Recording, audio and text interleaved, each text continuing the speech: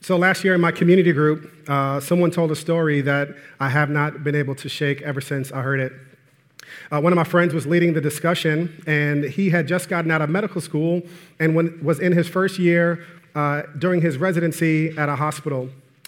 For this particular week, he had been doing a rotation in the emergency room. And one day, when he was in the emergency room doing his rotation, his beeper went off. Why doctors are still the last people on the planet to have beepers, I have no idea.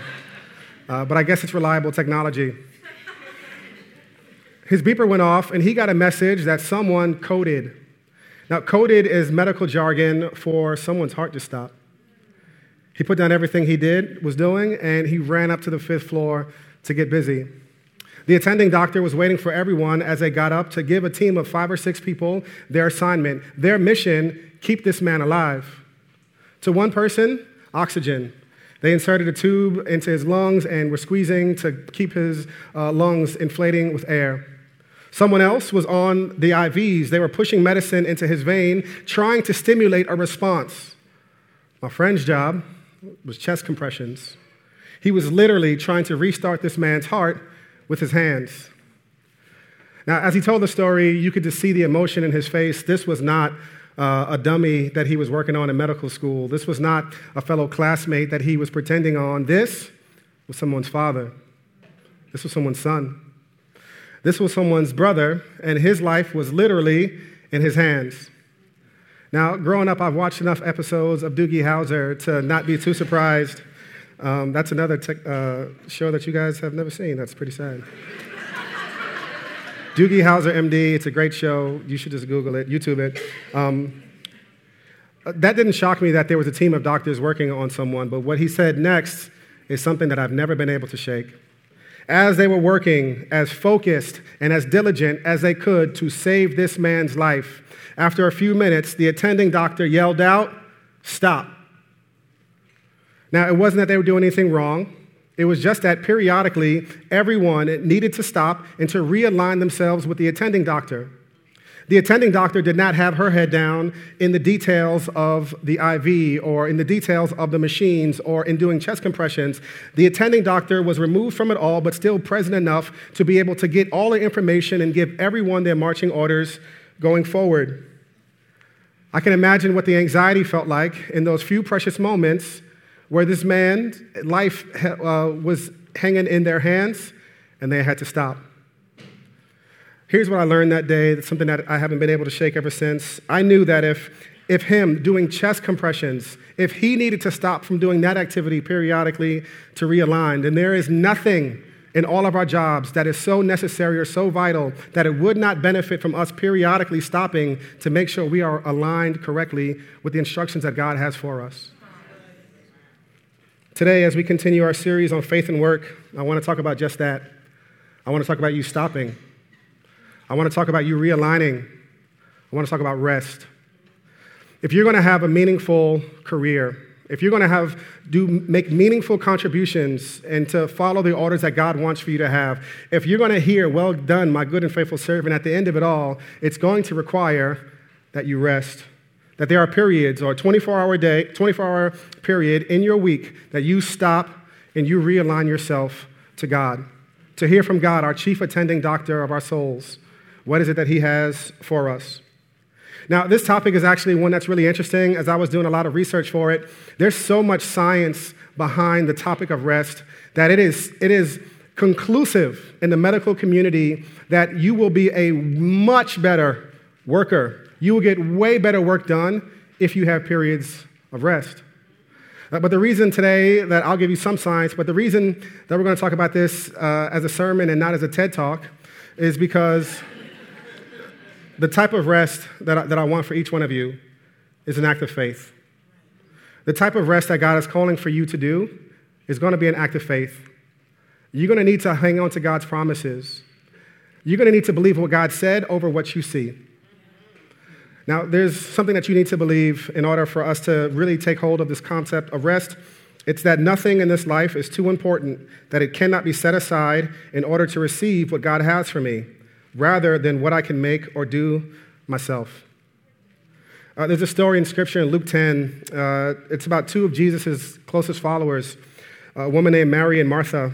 And it comes to us in Luke 10, and it says, while they were traveling, he entered a village, and a woman named Martha welcomed him into her home. She had a sister named Mary who also sat at the Lord's feet and was listening to what Jesus said. But Martha was distracted by her many tasks. And she came up and asked, Lord, don't you care that my sister has left me to serve alone? So tell her to give me a hand. The Lord answered her, Martha, Martha, you are worried and upset about many things, but one thing is necessary. Mary has made the right choice, and it will not be taken from her. How true can that statement be over your life? Insert your name, that you are worried and upset about many things, but one thing is actually necessary. Now, this section of Scripture has confused and frustrated a lot of people, but what is it getting at? It's getting at this right here, that God has something for you. God has something for you, but in order to get it, you need to stop what you're doing to receive it from Jesus. Mary was being celebrated even though she didn't do one single thing, and her sister was doing hard work that actually needed to get done, and she's chastised and corrected by Jesus. Jesus tells her something that is true about her that's also true about your work. The work that Mary was doing in receiving from Christ, that was not going to be taken away from her. But Martha and all of her accomplishments, they were going to one day disappear. Everything you're doing at work, I hope it's good. I hope it's godly. I hope it's moving this world towards peace and shalom and the rightness of all things. I hope it's leading to the freedom of the oppressed. I hope it's doing amazing things. Everything you're doing will one day go to dust. That's an inspiring way to start this message. What you do matters, but it lacks the permanence that we truly desire to settle in our souls. You and I need rest, and we need to believe that God actually has something for us in order to get it. Now, there's a number of reasons why we don't rest, and before we get into kind of the benefits of rest and how we actually do it, because it's more than Netflix and chill, there's a lot of reasons why we don't rest. Some of those reasons are external, meaning you're not able to necessarily fix these, but some of these things are internal. The external reasons are, one of them is lower paying jobs, and I wanted to be really clear. I don't want anybody feeling any shame as we're talking about rest. Not everybody works a job where you can afford to not work a day. And that's a result of living in a fallen world where things are not the way they ought to be. And I hope you don't hear any shame from me that if you're working a job just to provide for your family, man, please keep working that. We'll come down for prayer after. We would love to pray for you that God opens up more doors in your life so you don't have to continue to do this. But that's definitely a real challenge for a lot of people, why they're working so much. The other one is the opposite problem, is that higher paying jobs bring with them a whole lot of pressures. Now, some of y'all are like, Lord, give me those pressures. I'll pass the test. It's interesting. Years and years and years ago, the more money you made, the more leisurely your lifestyle was. That's opposite now. The more money you make, the more they feel like they own you. And the more you feel like you have to be on all the time to justify the salary that you're being paid. The other ones are systemic injustices. I was speaking to a young woman in our community this past week. I would shout out her name, but I don't know if her bosses listen to the podcast. And she was talking to me about, I said, hey, so why do you feel like for you at your job that work, it just dominates you so often and that you don't really have good boundaries in your life? And she says, Jordan, as a black woman in America, I have to work twice as hard to get half as far. And I won't pretend to know what that feels like, but I certainly could say that that's a huge reason why a lot of people have to work so hard because, to be the only person in your position and you have to prove yourself and establish yourself, man, that actually might really lead toward just overworking in a lot of ways. The other one is a good problem. It's that our jobs are stimulating. So centuries ago, if you were a blacksmith, making something black, I know they make something black.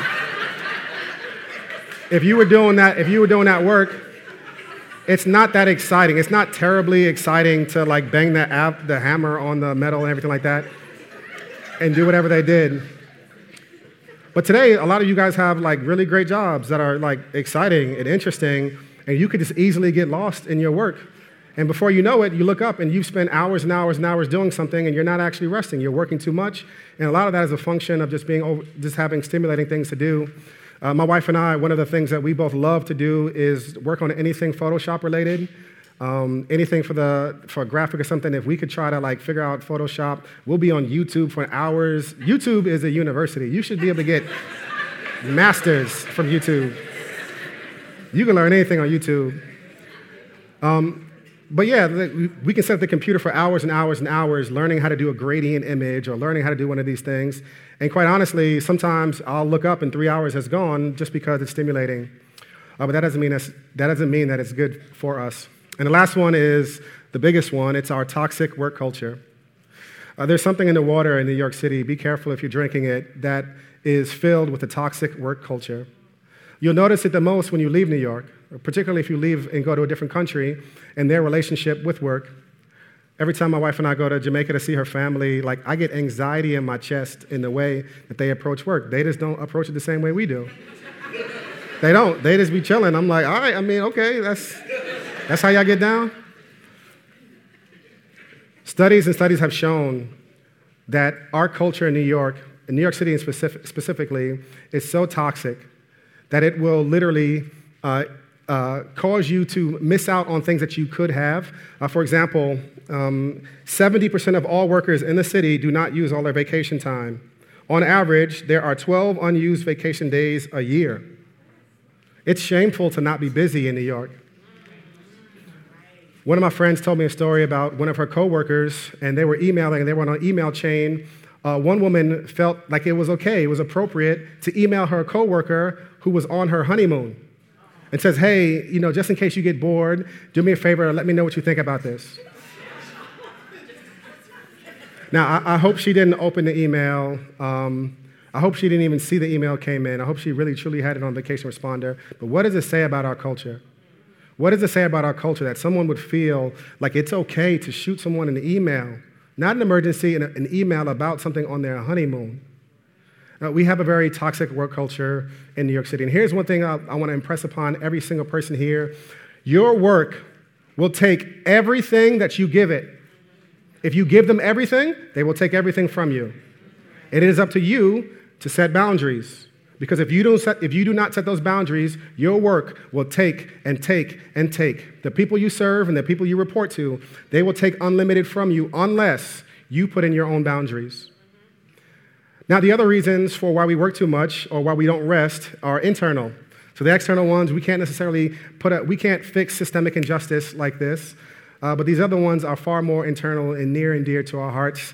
There's a book called Crazy Busy by Kevin DeYoung, and he names these the killer P's. And these are the reasons we don't rest well. The first is poor planning. You and I need to learn how to set priorities because we cannot do it all. It's interesting, nobody in here would go out and buy a $2,000 pair of jeans because in a couple of weeks, rent is due. And your landlord doesn't care how cute you look in them jeans. We realize that there's a finite amount of money that we have. Therefore, we plan accordingly. But for whatever reason, we don't recognize and really are aware that our time is a finite resource that we have. We do not have unlimited amounts of time. And unless we plan, we're going to end up not being able to rest because we'll overpack too many things in our life. In Psalm 90, it tells us this, to teach us to number our days carefully so that we may develop wisdom in our hearts. And that's a good prayer to pray. Lord, teach us to number our days carefully. The second one is people-pleasing. And people-pleasing is because you say yes to way too many things at work because you are afraid of what people will think of you if you say no. This is not their problem. This is your problem. Now, I'm not saying don't be a team player. I'm not saying not to work hard. But I am saying that if your motivation for saying yes to everything that you're saying yes to is because you're afraid of what people will think of you, then you're going to be in a bad position and you're not going to have the correct boundaries up. And it's going to eat you up from the inside. And this is something I talk about a lot because it's something that I've struggled with for years. And I've worked really, really hard to make sure that this is not governing my decisions whenever I accept a speaking engagement or however I engage with people. There's a scripture in John 2 that's always comforted me, and it's always put things back in perspective for me about people-pleasing. As John 2:23, it says, while he was in Jerusalem during the Passover festival, many believed in his name when they saw the signs he was doing. Jesus, however, would not entrust himself to them, since he knew them all, and because he did not need anyone to testify about him, for he himself knew what was inside of humankind. Here's what the scripture telling us. Jesus did never submit himself to the court of human approval because he knew what's inside of us. He knew we're fickle. He knew we'll say Hosanna one day and crucify him a couple days later. He knew those same people we're looking to for approval would give it to us one day and snatch it back the next, that they would use it as manipulation, that they would take advantage of us. Jesus, as a result, tells us don't even look to them for approval. Another one is prestige, that you're determined to make a name for yourself. Another one is perfectionism. This is to all my perfectionists in the room. Let me not look at my wife. I'm kidding. She's not a perfectionist. Not anymore, at least. Perfectionists believe you can't let up because God forbid if you let up. God forbid if you are not in complete control of every single thing that's going on, then it's not going to work at all because you are so necessary, you're so vital that you cannot not be in every single aspect of everything. And perfectionism leads us to overwork. Proving ourselves, this is a big one. Trying to prove yourself to your boss, your coworkers, your high school JV basketball coach, your coworkers, whoever, your kids. And a lot of times, you know who you're trying to prove yourself to? Yourself. Possessions. We stay busy to buy more stuff that we don't need to impress people we don't care about. Now, as a result of all of these internal and external pressures, while you and I don't rest, in order for us to recover rest the way that God intends for us, it's going to be an act of faith and that we believe God's words for us, that he has something for us, and we let those words guide us to have good boundaries. Now, a few things about rest. Number one, rest was designed by God. The reason you and I need rest so much is because God has specifically designed you to need it. Over hundreds of millions of years of human appearance living on this planet, we have always, at every single minute, needed rest.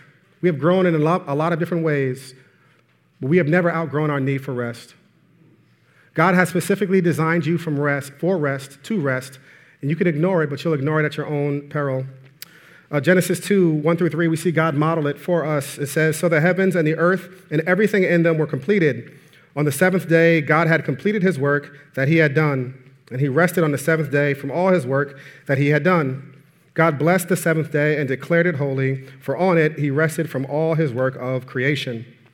And later in Exodus 20:8-11, in what are known as the Ten Commandments, we see God mandate to his people that they have one 24-hour period every single week where they are disconnected from having to produce.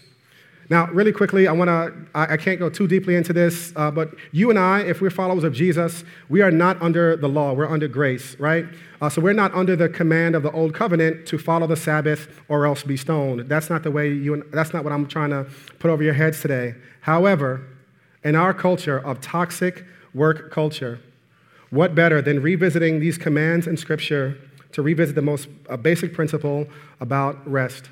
And the principle still stands that you and I were still created and designed for rest. It doesn't matter what day you take. My wife and I take Fridays. It doesn't matter what day you take, but you and I need to be working towards making sure that we rest. A.L. Bernard is a pastor in Brooklyn, and he says it like this: "Our time is not a gift to use as we choose. It's a resource to be managed and stewarded." God has given you and I time, and that's the greatest gift of all. You and I are not to use that time flippantly, but to use it as God has specifically designed us for it to be used. Now, God has designed us for rest, and here's the thing about this. Even if you don't think you need it, you still do. My friend went to a Thai restaurant, and my friend prides himself on being able to eat spicy food. And he gets to the Thai restaurant, orders his dish. He says, "I'd like it spicy, please." And they said, "American spicy or Thai spicy?" His famous last words were, "You tell the kitchen to make it as hot as they want." They brought the dish out, like a boiling cauldron of sauce. And as the waiters brought out the dish, there were the cooks looking out the window in the kitchen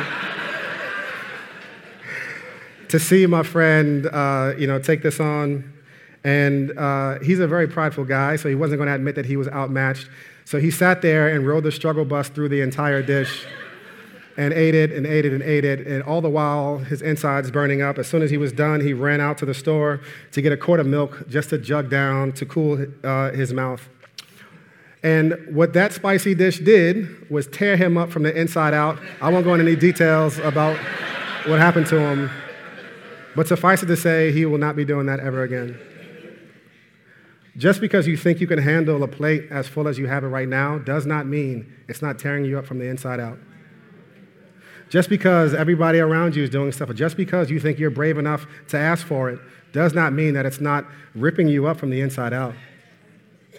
Overwork will do something to you, and it's not good. God has designed us for rest, and we could ignore it, and we'll do so at our own peril. There was a study that found over the last 50 years, spending too long in the office resulted up to 80% chance greater of heart disease than a regular 8-hour workday. Here's what they found. There are several potential mechanisms that may underlie the association between long working hours and heart disease, study authors wrote. One is prolonged exposure to psychological stress. You and I can work 20 hours a day, and listen, sometimes there might be weeks where you really have to grind it, and that's fine. I'm not calling for anything, some hard legalistic rules, but I am saying this. You and I are designed, and our physical health is at risk if we ignore those commands. Number 2, rest reminds us that you and I are human beings, not human doings. Rest reminds us that you and I are human beings, not human doings. In order for you to separate yourself from the work that you're doing, you need to separate yourself from the work that you are doing. In order for you to not have your identity completely linked to your job, you and I need to unlink periodically our actual activity from our jobs so that we can reestablish our identity in the way that God has intended for us to receive. And if you're going nonstop, it's going to be impossible for you to distance yourself and your identity from your work because you're going to be constantly going in that direction. All throughout Scripture, there are commands for us to place our identity in Christ, not in our work.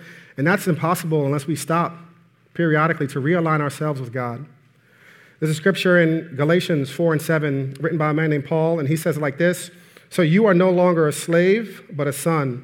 And if a son, then God has made you an heir."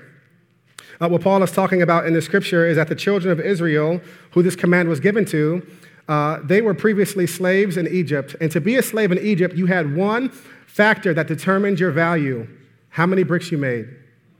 It didn't matter what your last name was. Your value as a slave was in your production. Paul says this: you are no longer a slave, but a son. Now your value is not based at all on what you do, but who you're related to.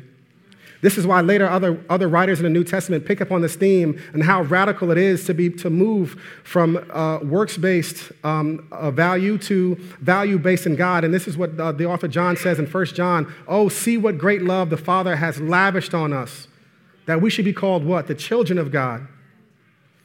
In order for us to reestablish ourselves as human beings and God's children, we need to unhitch ourselves from work. And here's the beautiful reminder that I hope you get this week and every other week, every time you practice this principle of rest and taking time to truly reflect on who you are and who God is.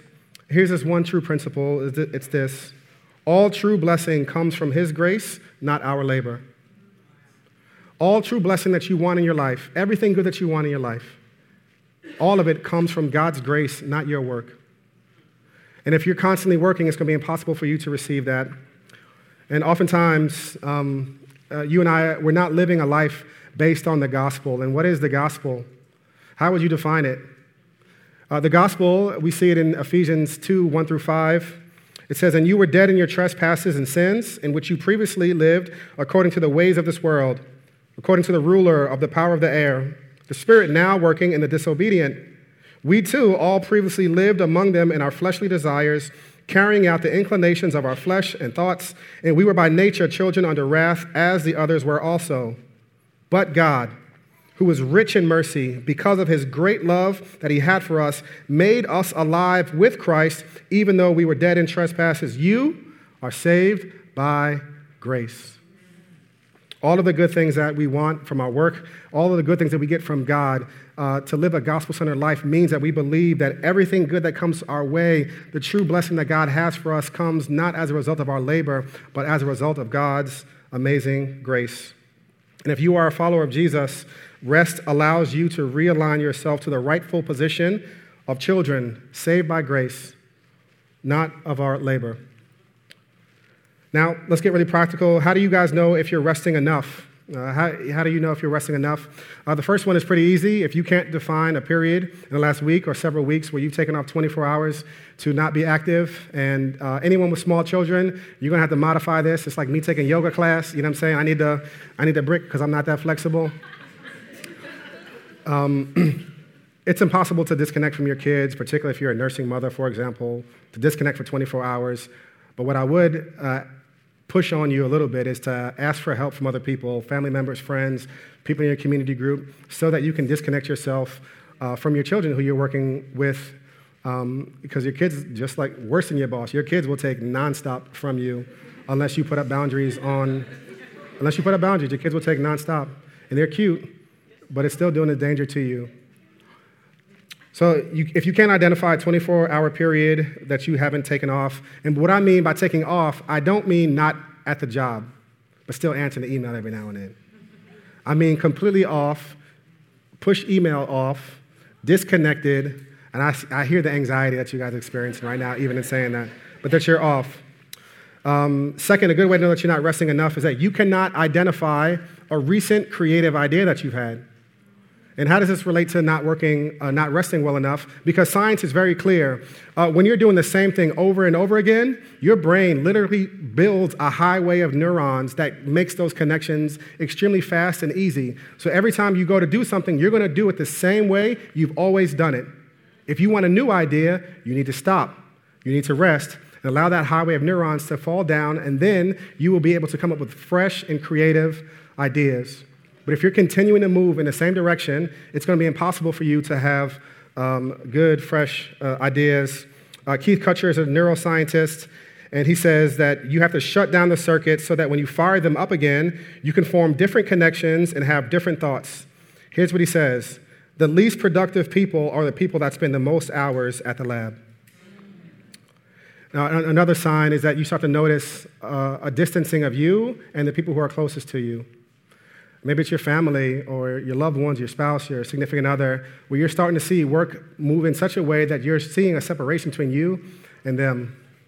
Another one is when you're starting to see signs when your physical health is going down.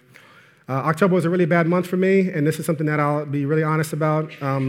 I tend to work too hard sometimes in the fall, and I'm a perfectionist a little bit, and I'm trying to prove myself in a lot of ways. And I worked way too hard. I did way too much in October. I said yes to way too many things, both at Renaissance and outside. And on stage on October 7th, I was having a migraine on stage. And I have a history of neurological issues. I had a seizure when I was a kid. I had migraines for decades. And I've recently, as a result, I had vertigo for 3 weeks, following up that nice, wonderful migraine. And I called the doctor, and he was like, "What's your sleep like?" I'm like, not happening. That's more due to Hurricane Josiah than it is due to work. But thankfully, we're outside of the eye of the storm. He's now sleeping through the night. But the other piece was, he said, "Well, what's your stress level like?" And I was like, it's pretty high. He said, "Well, how much are you doing at work?" I was like, "A lot." And he was like, "Well, go to sleep." I'm not going to prescribe you medicine. Stop doing all that work. If you're not careful, physically and emotionally, you'll be eaten alive by too much work. Now, how do you rest biblically? Pete Scazzero is an amazing author. He wrote this book called Emotionally Healthy Spirituality. He founded a church called New Life in Queens, and it's an amazing ministry that he and his wife, Jerry Scazzero, have. And I've implemented this in my personal life, and this has been the healthiest thing that I've ever done. How to rest biblically. Number one, it's stop, rest, delight, contemplate. The first thing you need to do is stop, right? Just like Auntie Maxine said, reclaiming my time. Y'all need to stop, reclaim it.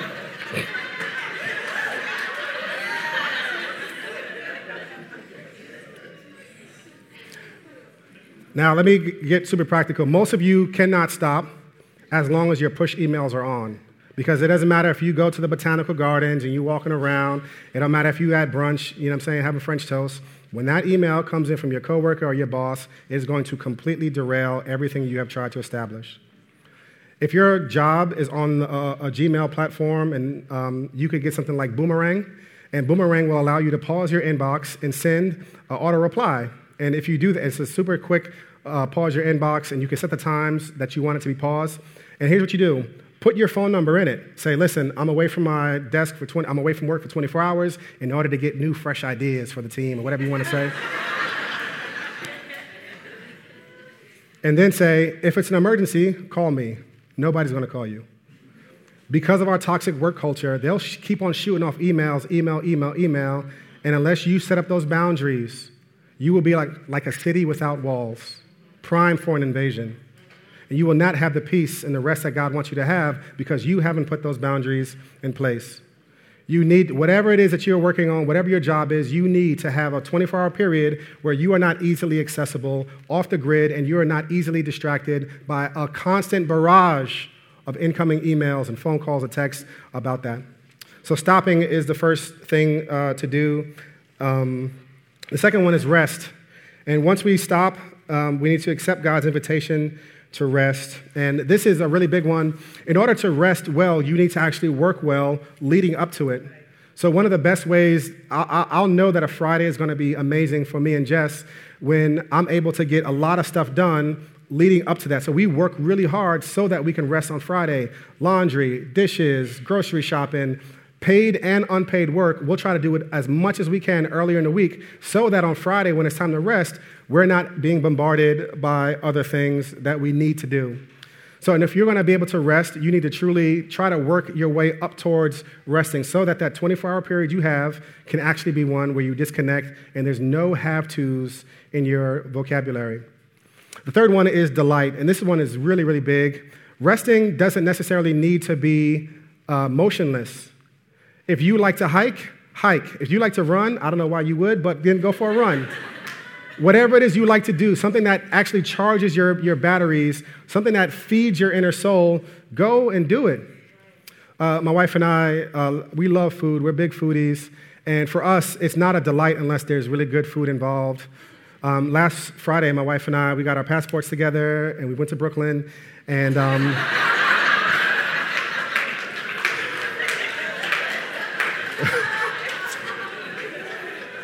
we went to this Slovakian cheeseburger place. And they sear the burger and they put this cheese on it and these juniper berries and this pork neck on it. And then they wrap it in this dough and then they fry that joint. It's amazing. It's called Korzo, K-O-R-Z-O. Go eat it. And then I'm not getting a kickback from it, but it's amazing. But for us to sit back and to be able to catch up with each other, that's a delight. And you need to find something that is a delight for you, that you're looking forward to do. Something needs to replace in your brain that activity. I'm all for Netflix, right? But you cannot devote all of your rest time towards just staring at the idiot box and binge watching shows all day. You and I need time where you can plug up and, just completely decompress, watch something on Netflix. But this cannot be the entirety of your time off to rest. It might be fun for a couple of hours, but you really need to make sure you're actively delighting in other things. And the last one, a true Sabbath, a true day of rest is not complete without contemplating. And what do we mean by contemplating? It means pondering the love of God that he has for us. It means receiving from Jesus what Jesus has for us. There's a scripture where Jesus tells everybody to come. He says, listen, come to me, all of you who are heavy laden and burdened. And guess what I'm going to give you? I'm going to give you rest. We cannot truly receive the rest that we need unless we get it from Jesus. Now, depending on where you are in terms of your ability to comprehend biblical truths and how much Bible reading you do, I'm not saying you need to read an entire book of the Bible, but I am saying that you need to spend some time dedicated towards hearing the word of God, because you need God's thoughts to replace your thoughts. On Sabbath, we intentionally look for Jesus we spend a time intentionally going after God. It could be 10, 15 minutes. I'm not saying you have to do it for 10 hours, but time so you can come and hear from God. Most of the growth that you will have in your life will not come from Sunday morning. As a matter of fact, it shouldn't come from that. Most of the meals that you've had in your life did not come from some fancy schmancy restaurant, but they've been peanut butter and jelly, or they've been regular average dishes, but those average dishes have sustained you and grown you your entire life. Don't look for something amazing or profound, but just get the sustenance that you need to move day by day. And having this rhythm in your calendar is a great way to make sure that you are growing and moving in the right direction. Let me pray for us. Heavenly Father, you are both good and you are both all-powerful.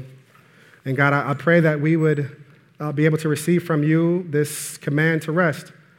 And God, I pray that all of the things that are standing in its way, both externally and internally, God, I pray for some amazing job connections for people in here who are working a job that's just grinding them to the core. And God, I pray for you to open up some doors for them that they wouldn't have to work that hard to get so little. Father, I pray for just other people at their jobs to open up doors for them. God, I pray for everyone else in here who's maybe just doesn't have the boundaries. Lord, I pray that we would see the danger in that, and we would commit ourselves to setting those boundaries, to hearing from you, to resting well. In Jesus' name we pray. Amen.